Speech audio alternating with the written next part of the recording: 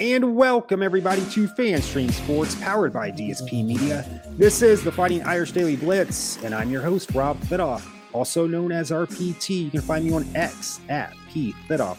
This is episode 103 of the Fighting Irish Daily Blitz. This is the OSU preview, or I should say the OSU preview, as OSU fans and OSU athletes say, or the Ohio State University. But first things first, head over to our webpage at fanstreamsports.com for additional podcast information. If you have an Apple device, an Android device, please feel free to download the FanStream Sports app. And then head over to our Facebook page, like that page, additional content there as well. Feel free to share that with your friends and family. Before we get to the OSU preview, I have some recruiting news today, but take this with a grain of salt as I pre-warn you. Deuce Knight, the number one dual threat quarterback in the 2025 class per Rivals, announced his commitment to Notre Dame today. He chose Notre Dame over Tennessee, Ole Miss, Alabama, Auburn, and numerous others. He's 6'4", 190 pounds. He's left-handed. That's the first left-handed quarterback I think we've had since Malik Zaire. But if he stays committed to Notre Dame, that's a great pickup for Notre Dame. We already have CJ Carr, great quarterback coming in 2024, and then Deuce Knight in 2025. But take it with a grain of salt. He can still back out of that commitment at any time until he signs on the dotted line in 2025. He's subject to change his commitment, but still great news if he stays committed to Notre Dame. Now for the OSU preview, as I continue to say that, I wanted to remind all of you as well. I said this before. I would be doing a dual joint podcast, whatever you want to call that, with my cousin Jeff Tito Thitoff, with his Buckeye Daily Blitz podcast later this week. We did the same thing, I should say, last year when Notre Dame came here to Columbus. So that'll be later this week. First things first, this game will be 7:30 p.m. September the 23rd, this Saturday, 7:30 p.m. Eastern Standard Time on NBC. OSU comes in ranked number 6. Notre Dame is ranked number 9. This will be the green jersey game, and actually green pants from what I believe when I saw the pictures it was either midsummer or late summer. But anyway, it'll be the so-called, if you want to call it a green out game, but you'll see a sea of green, hopefully a sea of green and not scarlet and gray. We'll get into that a little bit later in my talking points. But really quick again, 7:30 p.m. Eastern Standard Time, NBC, and wear green if you're going to the game. I'm going to have 3 talking points here. Let's get into just general stats. I don't want to get too much into the stats because Notre Dame has played one more game than OSU because we played in week 0. But usually, as I look at the stats here, OSU's doing better offensively than Notre Dame typically, but it's a little bit reversed this year. Notre Dame averages 509 yards per game, OSU 475. Passing, Notre Dame is averaging 304 yards per game, whereas OSU is 318. Some of that difference is because Sam Hartman did not play in the second half of the Tennessee State game. Had he played, our passing yardage would be up a little bit more there. Yards rushing, Notre Dame averages 205 yards per game, OSU 157. Yards allowed, Notre Dame is allowing 234 yards per game, OSU slightly less at 223. Passing yards allowed, Notre Dame is only giving up 127 yards per game, OSU 140, so not much difference there. This is the key to the game for me right now. Rushing yards per game that we're giving up as a defense, 108 yards per game for Notre Dame. Not bad, but I'd like to get that down a little, especially after last weekend. But OSU is only allowing 83 yards per game for their rush defense. So there's the stats. Right, point number 2. I know a lot of people have 5 points to victory. I have 6 points categories, wherever you say, for Notre Dame to win this game, or keys to victory. That's what I should say. So the 6 keys to victory for this game for Notre Dame: stop the run and tackle better. I said it in numerous other podcasts. Since the Tennessee State game, our tackling has not been the best. It was a lot better for NC State, but with Central Michigan, it was pathetic, especially in the first half. But to me, stopping the run and to tackle better is probably the biggest key to this game. I know that this game, football that is, has evolved into a pass-happy NFL league, the college game, even in the high school game. But it's still pretty basic. Whoever runs the ball better and stops the run typically wins the game. That's my first key point here. Got to stop the run. Because if you stop the run, that puts more pressure on Kyle McCord. I know he has great receivers. Marvin Harrison Jr., I believe his name is Julian Fleming, Emeka Ibuka. I think I'm pronouncing that correctly. Talented freshman Carnell Tate, who was pretty close to coming to Notre Dame, but eventually signed with OSU. If OSU's running all over the place, that just opens up their passing game, and it's going to be a long day for Notre Dame. Number 2, limit the penalties. I would love to have no penalties at all. Some penalties have been aided by some questionable calls by the referees, but we've had a lot of stupid penalties as well. Eliminate those penalties, especially the dumb ones. You're probably going to have usually about 5 penalties per game, but make them very minor penalties is what I'm trying to say. And then to piggyback off that, turnovers. Usually I say no more than 1 turnover per game. For this game, we have to have 0 turnovers to have a chance. 0 turnovers to have a chance. So number 2, limit penalties and 0 turnovers. Number 3, this is a pretty big one too, protect Sam Hartman. He got knocked around pretty good against Central Michigan, which scares me right there. Central Michigan can do this. God knows what OSU can do. But we have got to protect Sam Hartman way better than what we did against Central Michigan. I do not want him to get touched. If he has to move around here and there, I'm okay with that.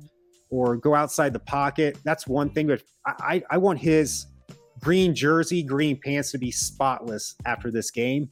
And for kind of like point 3A for this, Kyle McCord, we got to pressure Kyle McCord. This is his first big game on the road. And it's kind of a roles reverse from last year where Tyler Buckner, yes, he had some experience from his freshman year. And I think Kyle McCord did as well. But his first true road test will be at Notre Dame. Whereas last year, Tyler Buckner, his first true road test was in the Horseshoe, which he didn't play the greatest game, but actually, not to get too sidetracked here, I think he played a better game at the Horseshoe than what he did this past weekend in South Florida in Tampa Bay. But that's a discussion for a different day. But we got to protect Sam Hartman because I'm telling you, if Stetson Bennett can pick apart the OSU secondary, I know that was last year, but a lot of those players are still back from the OSU defense. And yes, it's an improved defense from last year, but if Stetson Bennett from Georgia, the guy that played probably 10 years, it seemed, in college, we say, well, Sam Hartman has been in college for a long time too. Well, he at least graduated. Stetson Bennett, 7 years, he still did not get a degree. A discussion for a different day as well. But if Sam Hartman gets ample time to throw, he will pick apart this OSU secondary, in my opinion, that is. Protect Sam Hartman and pressure Kyle McCord, and let's get some sacks as well. We've been getting some decent pressure on the quarterback from our first 4 games, but we've barely had any sacks. We've got to sack Kyle McCord and get him thinking, get him antsy throughout the game.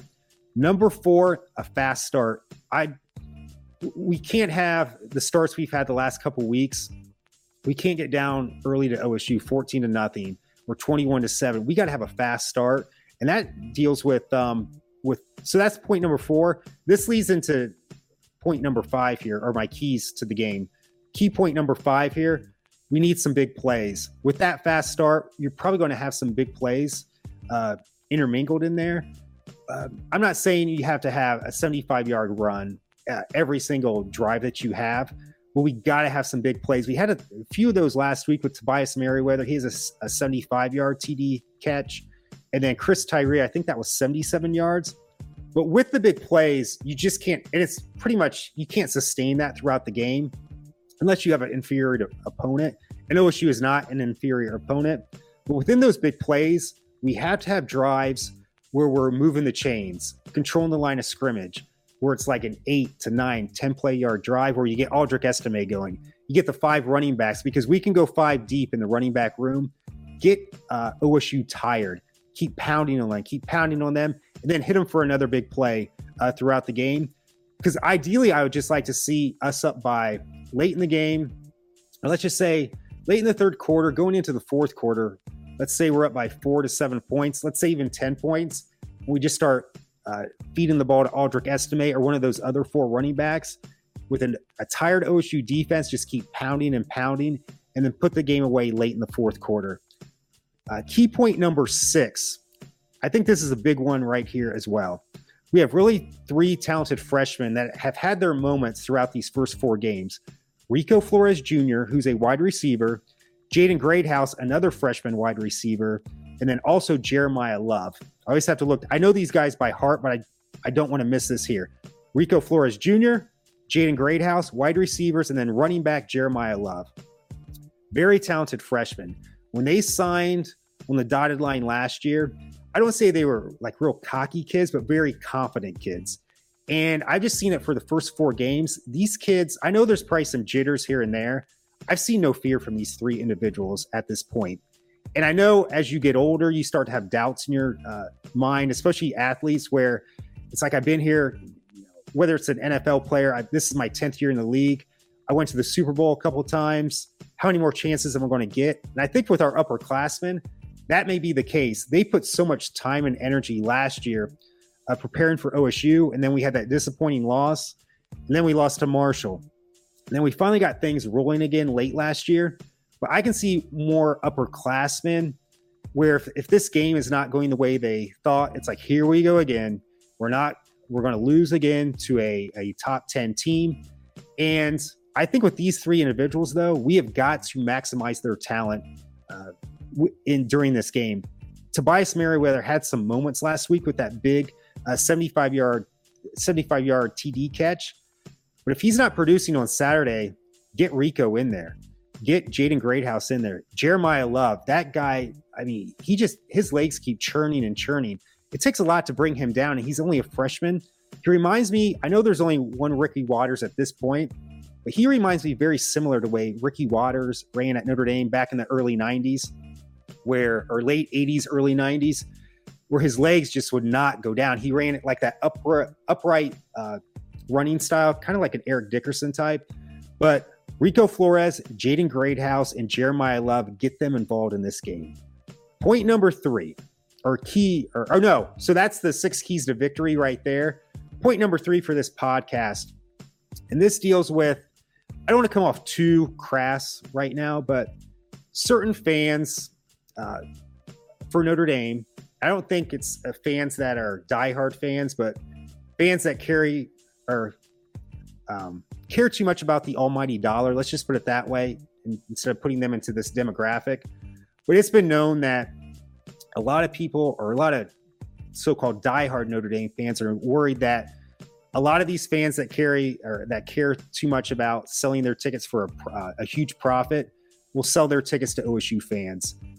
I've said this numerous times before. In 2017, I went to the Georgia game, and I was on one side, but the other side, you just saw a sea of red. And it was embarrassing that Notre Dame fans sold their tickets. I can understand if you have a family emergency where unexpected cost comes up, whether it's medical, your kid's car broke down in college, and you need some quick cash. I understand that. But even if that happens, can you at least sell it to a Notre Dame fan instead of an OSU fan? So for these fans that are going to sell out to the almighty dollar, and they have the right to do that. I'm a capitalist. I get it. But for this is probably the biggest game. I know the Clemson game in 2020 was pretty big, and we won that game, but there was no Trevor Lawrence. It was during COVID. I think this is the biggest game since the 2005 USC game, the Bush push game, which we should have won. But I'm just saying this now. Fans, don't sell out to the OSU fan base for the almighty dollar. Notre Dame has sold out enough to Under Armour and NBC because they're paying them the most for the apparel deal with Under Armour and with the TV deal with NBC. Don't sell out the way Notre Dame does for that aspect. Let's have, a lot of people said, as long as it's 60-40 Notre Dame, we should be fine. I want at the least 70-30. I'd love to see 80-20 because, OSU has a certain allocated amount of tickets that they get from Notre Dame to actually come to the game. But there will be fans that will sell their ticket for the almighty dollar. Hopefully that's not too many that do that. So My prediction for the game, you've already known this before, that I just, especially after last week, and I hope I'm dead wrong. I hope I'm eating crow Sunday morning. I still feel like those wide receivers for OSU can really, I just think it could be, even though we have a decent secondary, I just think it's a bad matchup. That's the thing too. Before I get to my prediction for the game, and I can't say there's no one that's going to be cheering louder and harder for Notre Dame than me this week, but I'm a realist too. I hope I'm dead wrong. But back to my point that I was getting to, there's like 2018, OSU got annihilated by Purdue at Purdue. I think they lost by 28 points. That was, I think his name was it Tyler Trent, the kid that had terminal cancer. And I know some of that had to deal with that, but still, OSU still should have won that game.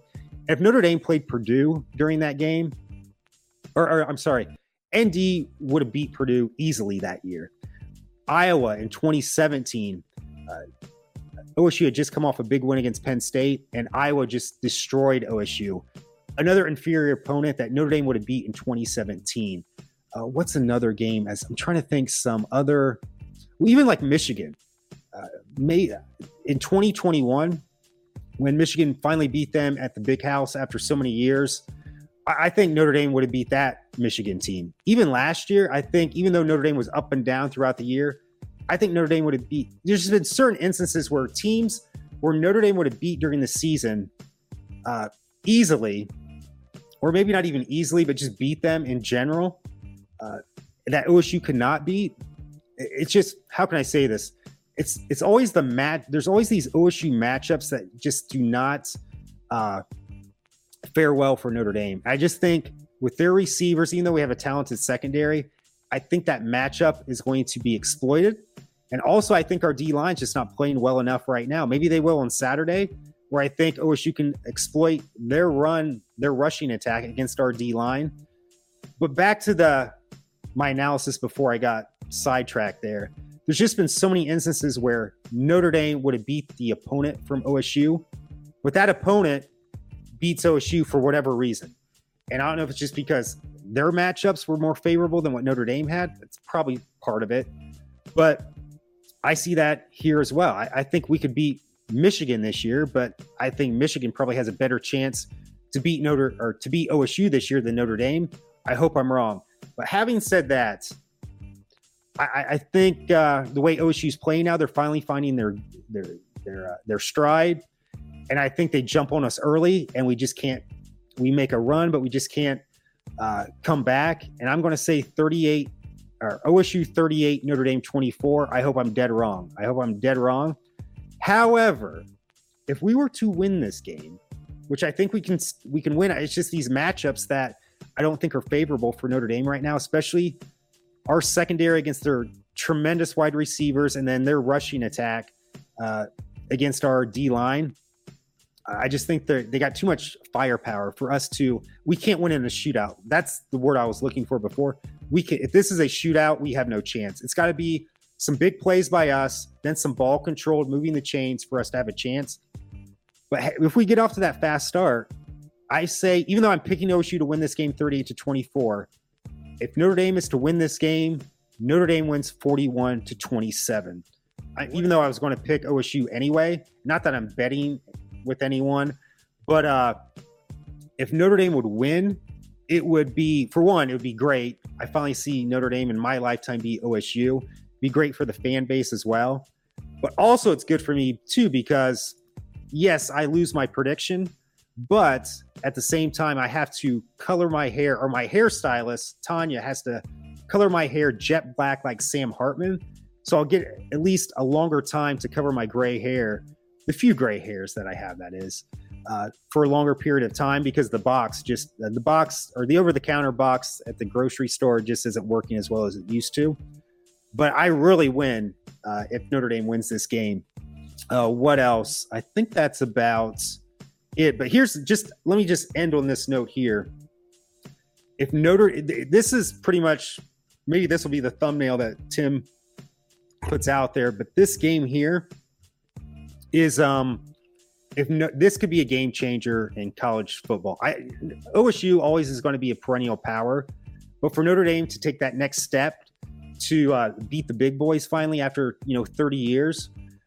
If Notre Dame wins this is a game changer because this propels them for the next big game against USC or Clemson. The biggest fear to me, though, right now is if we do beat OSU, but then lay an egg at Duke next week. But that's a discussion for next week. But here's the thing. If we win this game, it's a game changer, or is it the same old story? That could be the thumbnail that Tim puts up here. Is it a game changer or just the same old story where Notre Dame has a solid team but can't beat the big boy? So, or the big boys, I should say. So thank you so much for joining me for episode 103 of the Fighting Irish Daily Blitz. And as always, go Irish.